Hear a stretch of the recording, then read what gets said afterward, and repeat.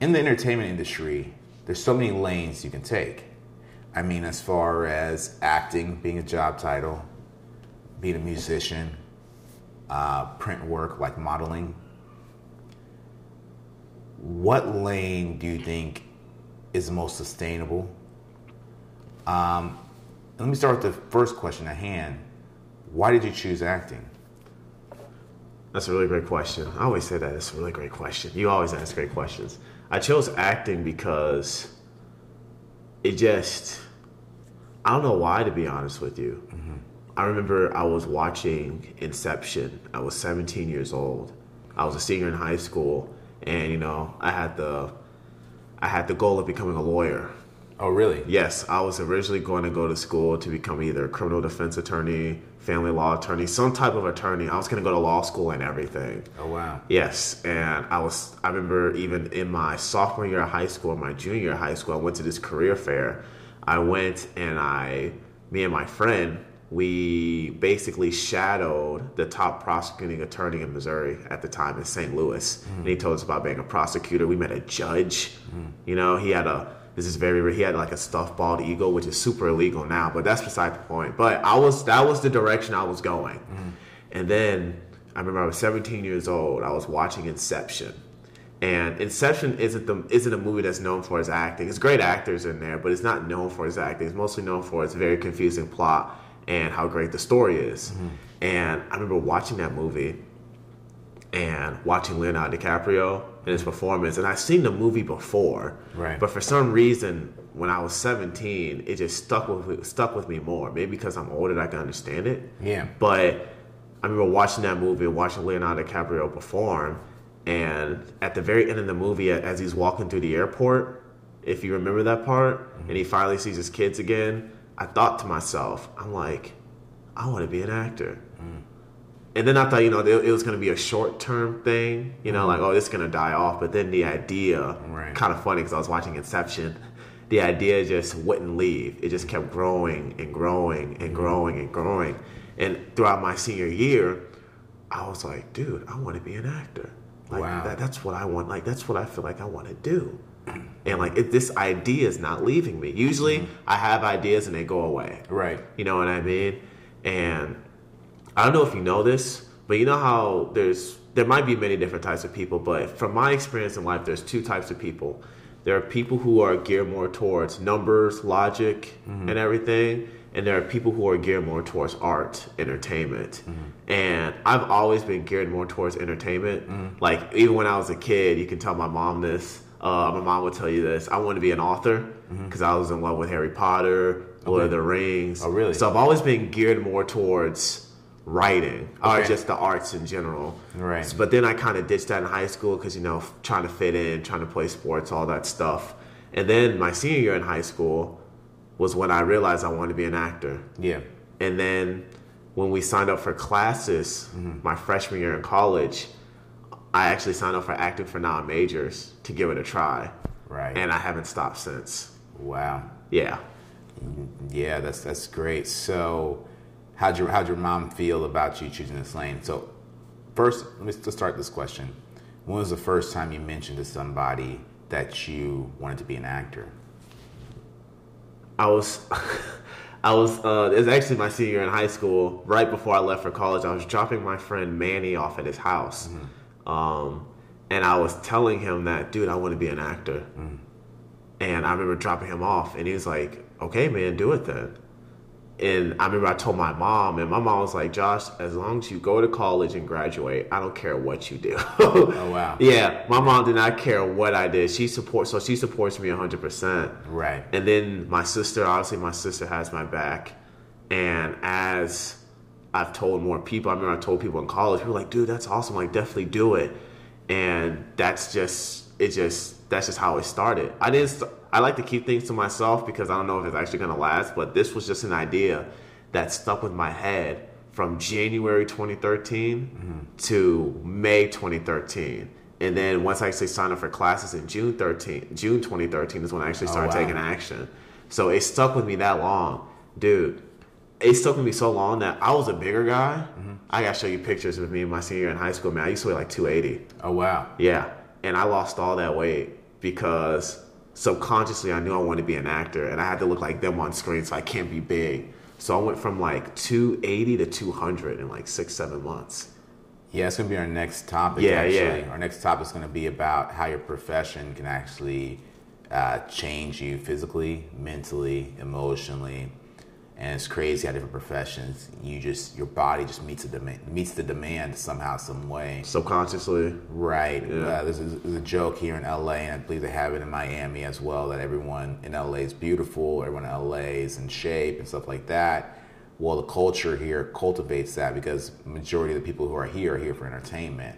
And so just with that in mind, a lot of their behaviors try to optimize them for this industry. Mm-hmm. And so it's interesting how that works. So your story's not uncommon there, that, you were not in the best shape, but then you aspired to do something, and the physiology of your body changed as well.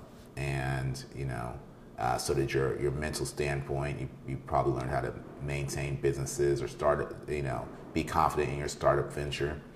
So let's go into other aspects of that. So I have a belief that every person has 2 or 3 people they're extremely close to in their family. Mine would be my brother and my mom. Yours seems to be your mom and your sister. Mm-hmm. It seems like they were comfortable with you going into, they trusted you to make your own decision. 1,000%. You have to understand that my mom was the one. You know how they say your mom's always the first teacher? Mm-hmm. Your mom will always be your first teacher. My mom introduced me to movies at a very young age. Mm-hmm. And we watched Denzel Washington, Leonardo DiCaprio. Keep in mind, I had no idea who these people were. Right. As a kid, you're just like, oh, this is cool. And my love for horror movies comes from, sorry, my mom's probably going to be mad at me for saying this. We used to watch like horror movies all the time, like weekly. Oh, wow. Yeah. And so I know so much about horror movies, it's unreal. But, oh, wow. Yeah, that's something a lot of people don't know. But my mom was the one who introduced me to movies. And I think that's when it subconsciously started to be planted in my head that I wanted to be an actor. Because there's no way that it just happened when I was 17. Like, that was something that was going on for a very long time. And my mom introduced me to movies, and me and my mom, my sister used to have movie nights. Mm-hmm. You know how they always say families have movie nights? Like, it felt like almost every night my mom would come into my room. You want to watch a movie? Yeah, let's go watch a movie. And we watch a movie. Mm-hmm. And I think that's what really got me into it was my mom introducing me to movies, even though she had no intentions of me ever trying to become an actor or anything like that. Right. It was just her love for movies was just passed down to me and my sister. Yeah, her love for movies was contagious in a way. Yeah. So with that, I wanted to ask, there's really 2 points for any profession, especially when you're in a profession that's not, not as traditional as corporate America. In this profession of acting, there's a moment you decided you wanted to be an actor, but what was the moment that you believed you could be an actor, or that you believed you were an actor? When I got cast in my first short film. And what year is this? This was 2014, 2015. And no.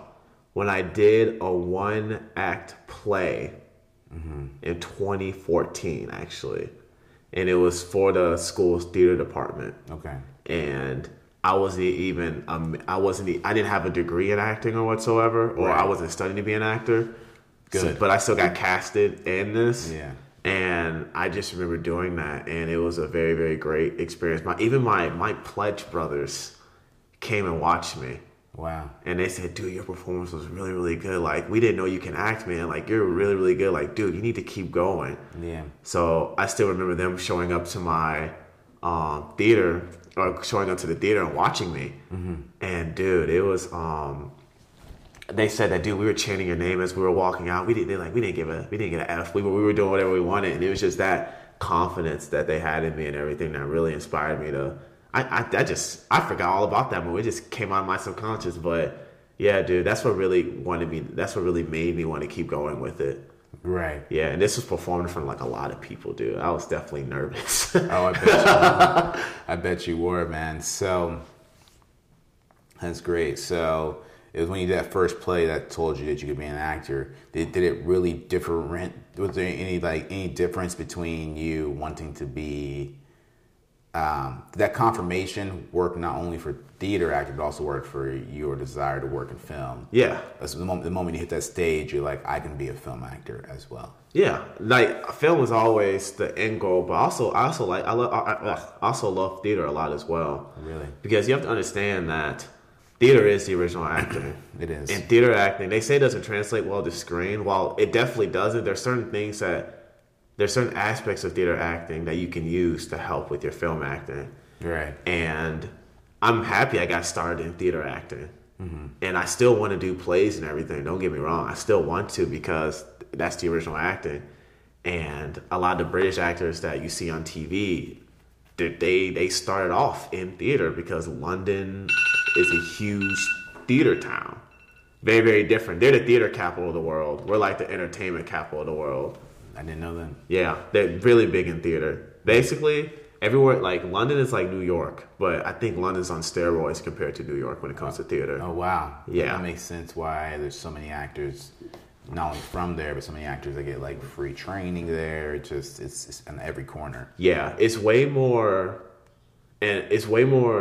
socially acceptable there to be an actor. Wow. Here, they always, like, I don't know if you ever encountered this, but people, whenever I would tell people, oh, I'm going to be an actor, someone would always say, oh, what's your backup plan?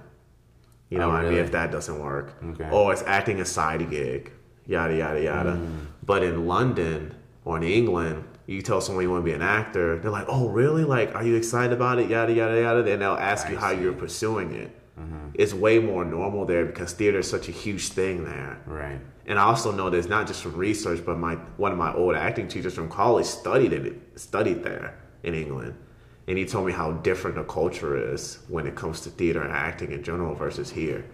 You know, they see acting as an art and everything. A lot of them don't really have a goal of being famous. Mm-hmm. But here it's like, you know, everyone wants to be an influencer. Right. You know what I mean? People want to be famous. But that's because we're fed that. We live in the entertainment capital of the world. And I really noticed this. I think I talked about this in an older episode with Andrew Garfield. Yeah. How he says that when he does a play, people will walk up to him after the play and they ask him about the character and what made him make this decision and yada, yada, yada. People talk about the play. But when people see him after doing a movie, they like want to take pictures with him. They want his autograph. They want to touch him. Yada yada. They want to give him all this attention about him. And he says that that's the difference between theater and film acting. Right. Is that once you reach a certain status, he calls it the screen effect, because once you see something from across the screen, you see that there's a separatism there, and then you see that person as above you. But with theater, it's more personal because they're actually in the audience watching them perform, where you're actually part of the play. Yeah, and this is all news. This is all new information to me. This is all new stuff I like to hear. Not only I come to the podcast to share my experience, but also come here to learn. And I hope that everyone else who's watching is also here to learn a thing or two. This is Black Hollywood. We're going to continue this conversation on next episode. Yes, sir.